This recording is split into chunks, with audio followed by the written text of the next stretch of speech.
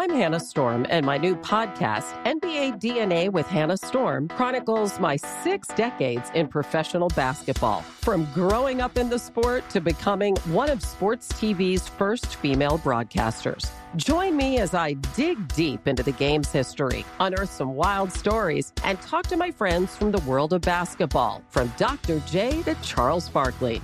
It's been a wild ride, and now I get to take you with me. Listen to NBA DNA with Hannah Storm on the iHeartRadio app, Apple Podcasts, or wherever you get your podcasts.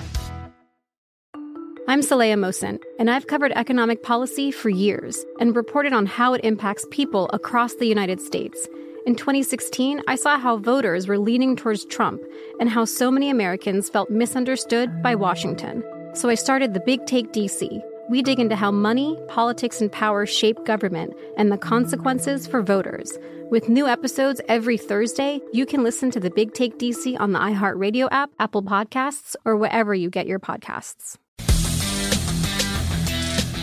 A warm and friendly hello, welcome to lovely Las Vegas for Coast to Coast Hoops with myself, Greg Hoops Pierce, and now part of the VSiN Family Podcast. We got a great podcast for you. We're going to keep it to 2 parts because we had a great chat with Terrence Oglesby of the Field of 68, former Clemson sharpshooter, now doing a great job in the media realm, and we're going to be talking with him about a few teams that are dealing with ailments. We're going to be hitting upon Duke, Texas Tech, and Clemson, his alma mater, because PJ Hall is dealing with an injury. What can we expect out of Clemson if he is/is not out there on the court? Dariq Whitehead of Duke, how much his injury might set Duke behind the 8 ball and what he all brings to the table for the Blue Devils. And then the one that happened most recently, Fardaws Aimaq, he's going to be out of the fold for Texas Tech, how they're going to try to maneuver without him. And he also has a little bit of a surprise team that he's got number 2 in the ACC. It is not Duke. He's got North Carolina number 1, but it is not Duke at number 2. So we're going to be diving into that as well. So we're going to have a great chat with Terrence. And if you do like hearing from this fine podcast, Coast to Coast Hoops, you're able to subscribe wherever you get your podcast. And if you ever have a question, comment, segment, idea, what have you for this podcast,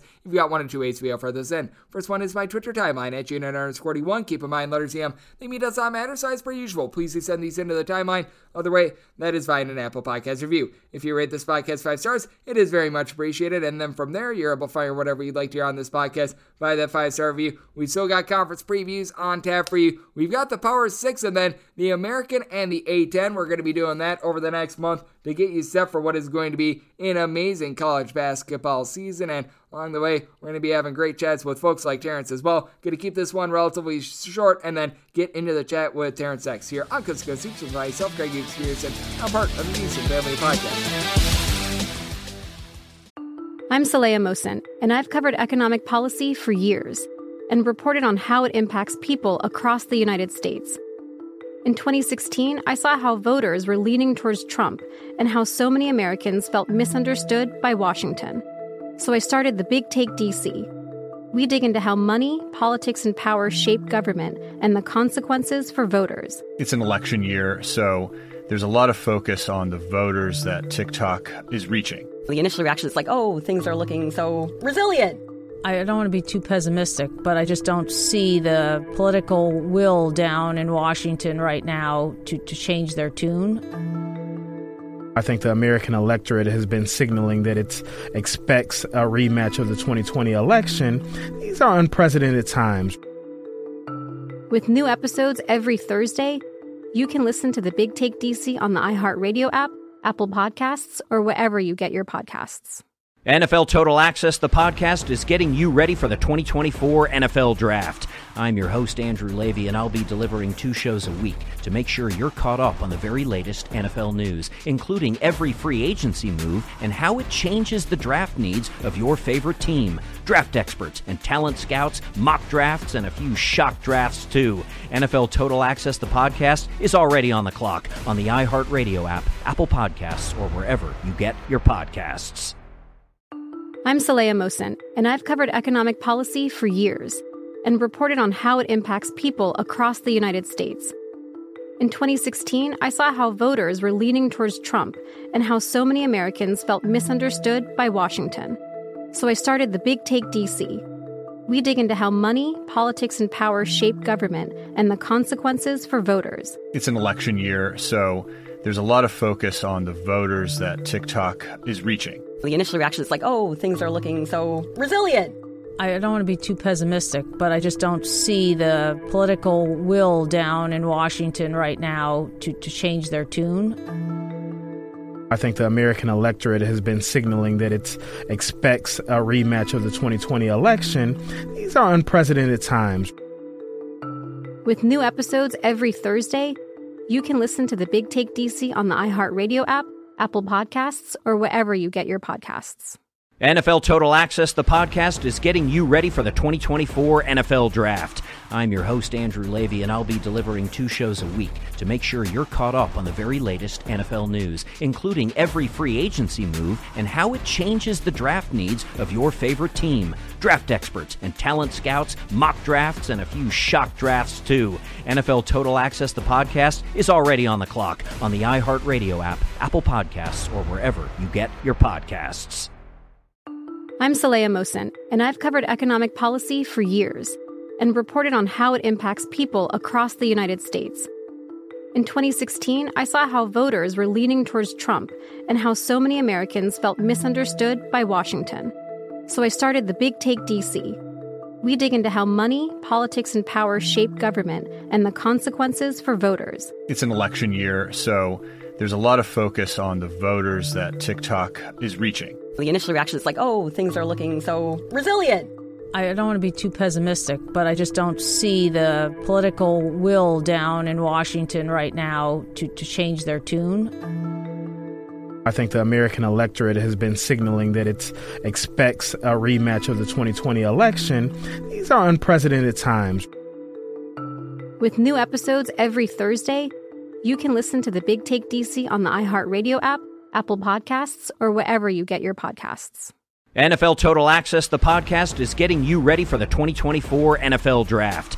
I'm your host, Andrew Levy, and I'll be delivering 2 shows a week to make sure you're caught up on the very latest NFL news, including every free agency move and how it changes the draft needs of your favorite team. Draft experts and talent scouts, mock drafts, and a few shock drafts, too. NFL Total Access, the podcast, is already on the clock on the iHeartRadio app, Apple Podcasts, or wherever you get your podcasts.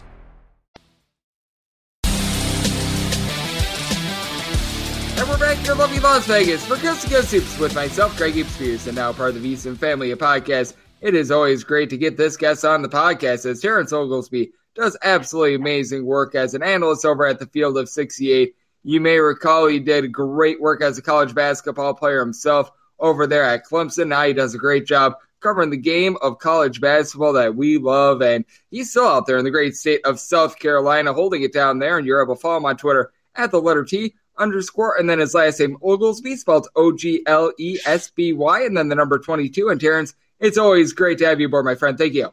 Well, thank you so much for having me. Outside of my fantasy team just absolutely going under, it's been a great Sunday. So thank you so much for having me, Greg. We're getting closer. I think 6 weeks from tomorrow, there will be college basketball. I think I saw Rothstein tweet that out. We're getting closer, and gosh, I can't wait for it to get here. Yep, I need it as well because, much like you, my fantasy team is not doing well myself. I'm sure that the people do not want to hear about my, lack of fantasy football success unless they want to feel a little bit better about themselves. But I guess that there are some fan bases that can feel a little bit better about themselves as well because there are some big-time teams that are dealing with injuries right now, and I think the biggest is Fardaws Aimaq. He breaks his foot. He's going to be out for quite a while for Texas Tech. Obviously, we don't know the exact extent of how long he's going to be out, but with a broken foot, you got to figure that it's going to be quite a while. And being someone that is 6'11" and very versatile like him, because with Aimaq, not only was he in the top 3 in terms of rebounds per game each of the last 2 seasons at Utah Valley, he shot over 40% from 3-point range. So guy could do it all. And for Texas Tech, I think the real question becomes what sort of a style do they play now that their projected starting 5-man is out of the fold? It's tough. And I hate it for Bacho, or not for Bacho, that's his replacement, but I hate it for Aimaq enough because this is a guy that went to Utah Valley a little bit out of shape. And he's turned his body into something that is formidable, even in the Big 12 Conference, which is going into the year, Greg, I think is going to be the best conference in college basketball. All 10 teams have potential to make the tournament, maybe except for Oklahoma. And I'm looking over their roster now, and it doesn't look too promising. But outside of that, that is a difficult conference to play in. And Amick, the broken foot really hurts because he gives you an offensive weapon, both inside and out. He's got terrific hands. He's patient in the post. He gets the ball inside. He uses a plethora of ball fakes. And he would have worked well with what they have coming back. And you mentioned 43.5% from three last year. That's not something he did prior to last year. So he's developed his game and gotten better and better. He made 20 last year off of 46 attempts. He's somebody that has worked on his game, has worked on his body, has really improved. And there was a lot to look forward to if you're a Red Raider fan. Now you're going to have to look at Daniel Batcho. And while he hasn't scored that much at Texas Tech, he has shown the ability to come in spot minutes and play his role. But offensively, you know just as well as I do, Greg, he doesn't pose that same threat that Amick does. But Batcho's a solid replacement in his own right. 6'11", 240, big, strong kid, fits their defensive system well. And he's going to get extended minutes, and that could help blossom his confidence to another level to where offensively he might be able to show a little bit more. But this is a huge blow to a Texas Tech program, especially during the non-conference portion of the season. No question. That's a really difficult pill to swallow if you're Texas Tech. But what I look at right now is Kevin Obanor and what he's going to be able to do this season, because we recall when he was on Oral Roberts and that team that made the Sweet 16, he was Mr. Do-It-All for them, a great free throw shooter that could really stretch a floor, pop some threes. And he played a little bit more in the post last season. He really fit what Texas Tech was looking to do because his style wasn't necessarily what Texas Tech was always looking for. They are looking for versatility, but at the same time, Texas Tech, as we both know, a defense-first school. Oral Roberts, they were very much a shoot-first, ask questions later sort of team as well. And I think that his game is one that I'm most curious about for this upcoming season with the injury. Well, I mean, he's going to be relied on heavily. And I think the big portion to look at, if you look at his statistics, he was a lot more reliant on the three ball than he has been in past seasons. They've been more of a pick and pop, playing more on the wing. They're 4 out.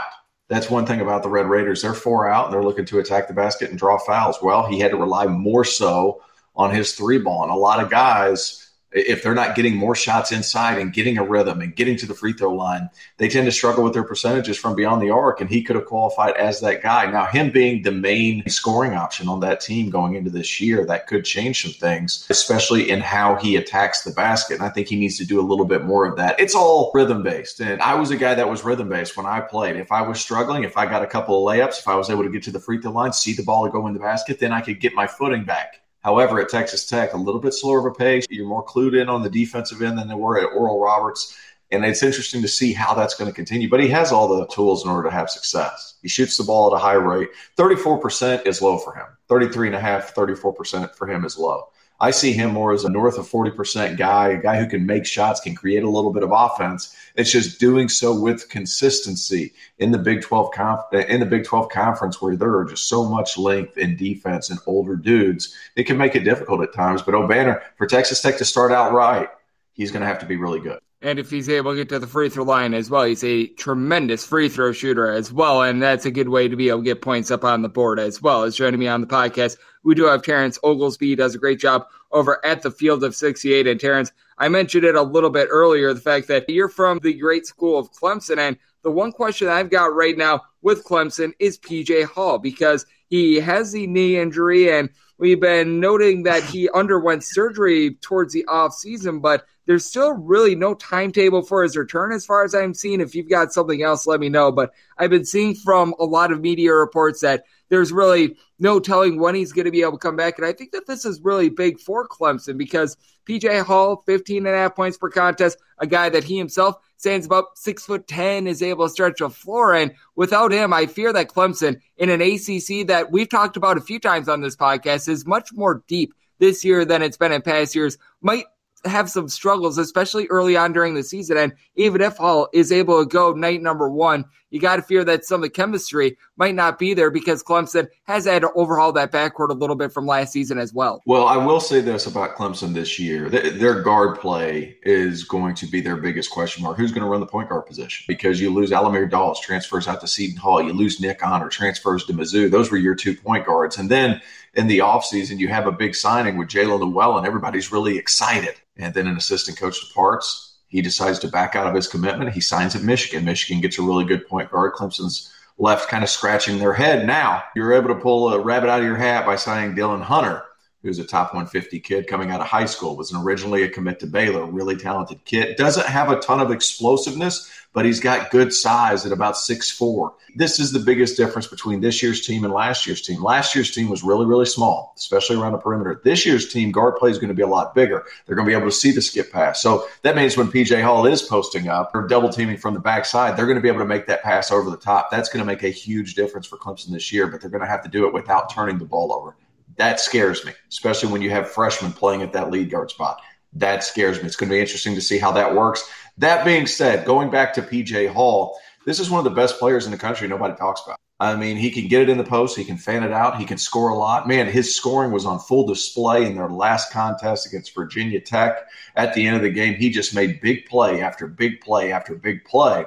He has legitimate size. He's a legit 6'10", 240. Now, I did go to practice a few weeks ago. He is generally pretty optimistic about his timetable. That being said, he's a fairly optimistic guy all the time, so I'm not sure how much stock I can put into it. That being said, there's nobody working harder to get back on the court. And the hard thing about what PJ is going through is after last season, he had foot surgery. So there was no summer for P.J. Hall. And then he comes back full go. Now he has to have another surgery coming into the season. He basically comes in to this 22-23 season, no summer practice, no fall practice. He's going to start practicing fairly close to the start of the season. How quick is he going to be able to get into the rhythm? Because he's basically been off the court since March. That concerns me. That being said, he's part of the offense. He's such a focal point because of what he brings to the table. The faster he gets back and acclimated to this Clemson team, the better this team's going to be long-term because they really need him. No question about it. And with Clemson, we're all asking about the question marks on offense because as we know, Clemson, they aren't going to be kicking up the tempo. This is not going to be a team that's looking to get into a bunch of shootouts. But I do feel like there's a little bit of a question mark with Clemson as well because last year, Clemson, just in terms of sheer points allowed on a per-possession basis, they were right around 200th, officially 198th according to team rankings. And I take a look at this Clemson bunch, and I do think that it's going to be very important for them to just be able to guard on the inside because when it comes to their guard play this season, it is going to be a little bit more suspect. I do expect opponents' three-point shooting percentage to be up a little bit, if nothing else, not even necessarily due to the defense itself, just due to playing against better guards in the ACC in general, because this is a new-look ACC. This is a better-look ACC, in my opinion, and just in being able to deny the ball in the post a little bit, I think that P.J. Hall would be missed in that aspect as well. Well, they have Ben Middlebrooks, who has significant size, plays hard on the defensive end. He's not a terrific offensive threat, but he's getting there. Now, here's the thing. I tend to disagree a little bit with you, Greg. Not all the way, because there's no way to see into the future. But the reason I would venture to guess that Clemson's a better defensive team, especially guarding the three-point line, is because of that length I just said, right? So you bring in Dylan Hunter, 6'4". You bring in Josh Beadle, who redshirted last year. He's going to play a little bit more, 6'3", 6'4". You bring in Chauncey Wiggins, some younger players that provide some of that ample length. They're a bigger team. They're going to be able to cover more ground. And defensively, you know, Brad Brownell is going to put guys in the right spot. So that would be my only words to combat what you're saying. That being said, the youth, it provides me, a Clemson alum, with a lot of worry. If the youth is able to learn a lot going into December and at the beginning of conference play, it could be a better team. I feel like this team physically fits what Brad Brownell likes to do a lot better. Still young. PJ still hasn't been on the floor since March. It's going to be interesting to see. There are question marks there, and PJ Hall, like we said, I mean, a 15.5 point per game guy at Clemson, that's more like averaging, like, I would say 18, 19 points per game at a team with more of a normal tempo, just because Clemson, they do like to play a little bit more low and slow. They're looking to play games in the 60s. If they have a game that gets into the 70s, that's a very high-scoring game for them. As joining me on the podcast, we do have Terrence Oglesby, does great work over at the Field of 68. And then speaking of the ACC, another big injury, and this one should not linger too much into the season, but I do think that it is very noteworthy. It is Dariq Whitehead, and it looks like Dariq Whitehead should be probably cleared towards the very, very back half of practices. He probably misses like a game or two. He might wind up not playing in that Champions Classic game, but that said, Dariq Whitehead should be able to play for much of the season. But I still do have a few concerns with this, just because with Dariq Whitehead, I feel like he's the most, I guess you call it, natural scorer for Duke. He may not be necessarily the most physical player, but at the same time, he's just a bucket getter, for lack of a better term, for Duke. And with having so many young players for Duke, they bring back Jeremy Roach, but they've got a lot of highly touted freshmen like Kyle Filipowski and company. I do think that this is something worth monitoring, and it could lead to a little bit of a shaky start for Duke. Well, what I will say about Duke is, they are super talented, but there is not somebody on this Duke team that is the same as Paolo Banchero, for example, somebody who's going to really be able to get the ball and create on his own. They have a lot of really, really good pieces. And I think the key to this Duke team is going to be Jeremy Roach. I thought he really came on the back half of last year, especially the last 6 or 7 games of the season for the Blue Devils. I thought he was terrific. I think him moving into the primary ball handler role is going to open up some things. But if you look at their roster, Derek Lively's terrific. I think he's DeAndre Jordan with a workable jump shot. This kid is really, really talented. Now, is it going to turn into production right away? That's to be determined, right? He was the number 1 player in the ESPN 100, Dariq Whitehead, who we talk about being injured, going into the back half of practice. He's finally going to get going again. He was the number 2 player in the country. Like, Duke's talent level for this class is elite, but I'm not sure there's a Paolo Banchero in the bunch. It's a lot of really good pieces. They're going to have to rely on a lot of ball movement, and that might be something that helps Dariq Whitehead coming back from injury. He doesn't have to be relied on to go get one right away, right? This ball is going to pop. It's going to move around the perimeter. Jeremy Roach is going to do the majority of the playmaking early, especially in screen and roll situations with Lively. There's guys around him that can make plays. And Dariq Whitehead was part of that Montverde Academy team that was with Scotty Barnes and Cade Cunningham and all these NBA top 5 draft picks. He was one of the best high school teams in history. He knows how to jump in and play a role with a team with a lot of talent. I think that's going to work to his advantage. And then as the season goes on, you head into December, you're going to see the real Dariq Whitehead pop out and be able to really score like you alluded to. But not somebody that's going to create in isolation situations, more somebody who's going to get a lot of closeouts and be able to attack that way and get into the mid-range and attack the rim with his elite athleticism. That ball is going to pop a little bit more for this Duke team because of the players they have and how they fit together. So I think that'll end up helping Dariq Whitehead in the long term. And I think that Dariq Whitehead is a little bit of a better form of A.J. Griffin from last year as well. And A.J. Griffin was someone that missed a few games towards the beginning of the season last year. And then in that first game, especially against North Carolina, remember, he was just thundering the ball in from 3-point range. I think he had like 8 or 9 threes in that game as well. And I just take a look at this Duke team, and I personally have them number 2 in the ACC. I think that's just so hard to go against a North Carolina team that they made the national title game last season. They bring in Pete Nance to replace Brady Manek, and Manek was really the lone loss. Meanwhile, Duke, a little bit of a new-look team, but when it comes to the back half of the season as well, if Duke is able to find this chemistry, and if Jon Scheyer is able to do a good job of holding it down for Coach K, I do think that Duke might be one of, if not the most dangerous team in all of college basketball, just because in terms of talent and talent alone, I think that they honestly might be a little bit better than North Carolina. But I think the question mark is just chemistry with so many young players, and obviously a first-year coach in Jon Scheyer that has learned from the best, but has never been the main guy in that front seat. Well, there's a big difference between sliding one seat down from where he was at. I can assure you, everything's going to be on his shoulders. And now he has absolute, like you said, he has absolute talent. But this is kind of something we allude to every year, right? Especially since the one and done was implemented at the NBA level. Like, veterans win basketball games early. Talent wins basketball games late once talent figures out how to play and how to achieve at the college level. That takes time. You're going to have some bumps in the road in order to really reach some of your guys, no matter what the talent level is. And it is abundant at Duke. That's the big thing. You're going to have bumps in the road with this Duke team. That being said, the ACC champions every year are determined by the ACC tournament, not the regular season. So that's a big thing to consider, especially in that conference. Duke could certainly be in the running for that, especially if they're clicking on all cylinders and they're playing like they're puzzle pieces. That team fits. It's a matter of how quickly they're going to fit all those pieces together. Derek Lively, rim presence. Kyle Filipowski, skilled four-man who can step out and shoot the ball. Dariq Whitehead, scorer on the wing. Mark Mitchell, super athlete. Jaden Schutt, excellent shooter. Grandison, transfer from Illinois, terrific shooter. And then they've got guys that fill in around it. I love their roster makeup because not only do you have these super talented freshmen, but Shire and company went and brought in some older veteran pieces that can kind of help you limp through and figure it out early. Now, how fast they get it is how good their record's going to be. So I actually have Duke third in the preseason because I think there's going to be some bumps in the road. I have North Carolina 1. I have Virginia 2. Virginia is one of the more underrated teams in the country heading in. Last season, I feel like I said it a million times, they're a year away.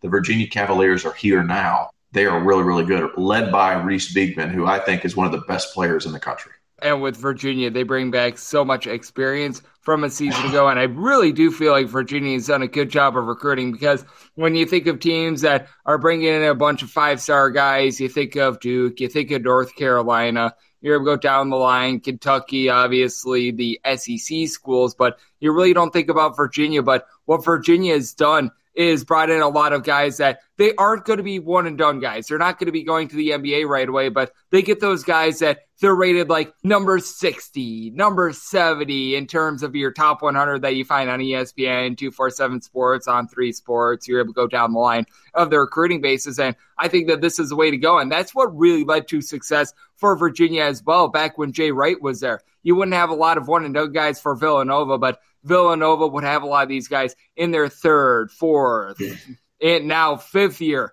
for a lot of them. And I think that's just such a smart model for Virginia because not only do they have talent, but they've got talent that they're able to develop for a few years rather than saying goodbye to someone that's a superstar that is going to be going in the NBA lottery, which is nice to have for 1 year. But I would personally rather be able to mold a guy for a few years, get them to play in that system, and then have that talent when they're a junior and senior really being able to come to its, I guess you'd call it, fullest of powers. Look at Kansas this year. Christian Braun, Ochai Agbaji, those are guys that were there for a long time. And what happens? You have big wings that can shoot the ball and score. I think big wings in college basketball who can score it, those are the guys that are going to win games for you. They're the turning point. Everybody's big. If you get to the highest level, Final Four, Elite Eight, Sweet 16, everybody has a point guard. Everybody has a big who can play. What wings stand apart? I think Virginia finally has some of those guys. And kind of to allude to your point, Armaan Franklin, 11 points a game last year, and it was a bad 11 points a game. He shot miserable percentages. But that being said, the previous season at Indiana, he was a 40% guy from three. It might have taken him a year to figure out how to play in that system and to be efficient in that system. Look for Armaan Franklin to have a good season. Reese Beekman is one of the best point guards in the country. He still has to share it with Kihei Clark, but Reese Beekman is a guy that can make it happen. He has elite quickness. Caden Shedrick averaged 7 points a game last year. Can shoot the ball from the outside, extremely athletic, a defensive presence, and then you still bring back Kihei Clark and Jaden Gardner. This is a good team that has pieces, and then not only that,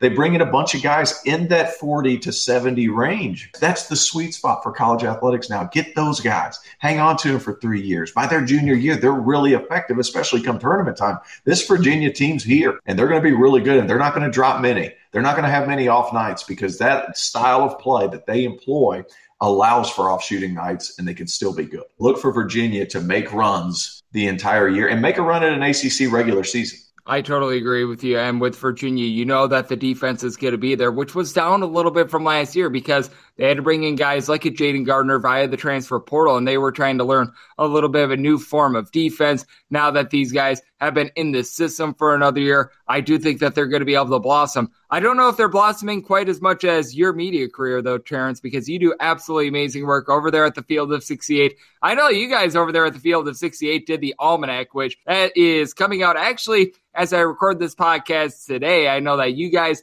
did a lot of work with that along with the gentlemen of Heat Check CBB and Three Man Weave, and I know you're doing an amazing job of getting set for the upcoming season. So let the good people at home know what's all on tap for you and how people can follow along on social media and other platforms. Well, to be honest with you, Greg, I can't take credit for the Almanac because I was not a part of that. That's more the Heat Check guys and the Three Man Weave guys. But let me assure you, that is going to be an excellent product that comes out. So to give them the publicity they deserve It's going to be a great product. So make sure you check that out. It is going to be the best. They've talked to all 360 something coaches in Division I, and they got everybody's input. I think it's going to be a fantastic product. It's definitely worth picking up. It's going to be different than anything that's been out so far. So make sure you look at that. You can find me on Twitter at T_Oglesby22. As for the upcoming season, I'm going to be working with the Field of 68. I'm about to put out some previews personally every day starting October 1st. So I'm looking forward to that as well. And then after that, I'm just waiting and searching for the shows that I can do and games that I can do. So it's a patience game right now, and we're still looking around. But, Greg, I appreciate you. Like always, I love coming on and talking college hoops, and we're getting closer, my friend, so thanks again. Yes, sir, we are, and Terrence is doing a great job of getting set for what is going to be an absolutely amazing college basketball season.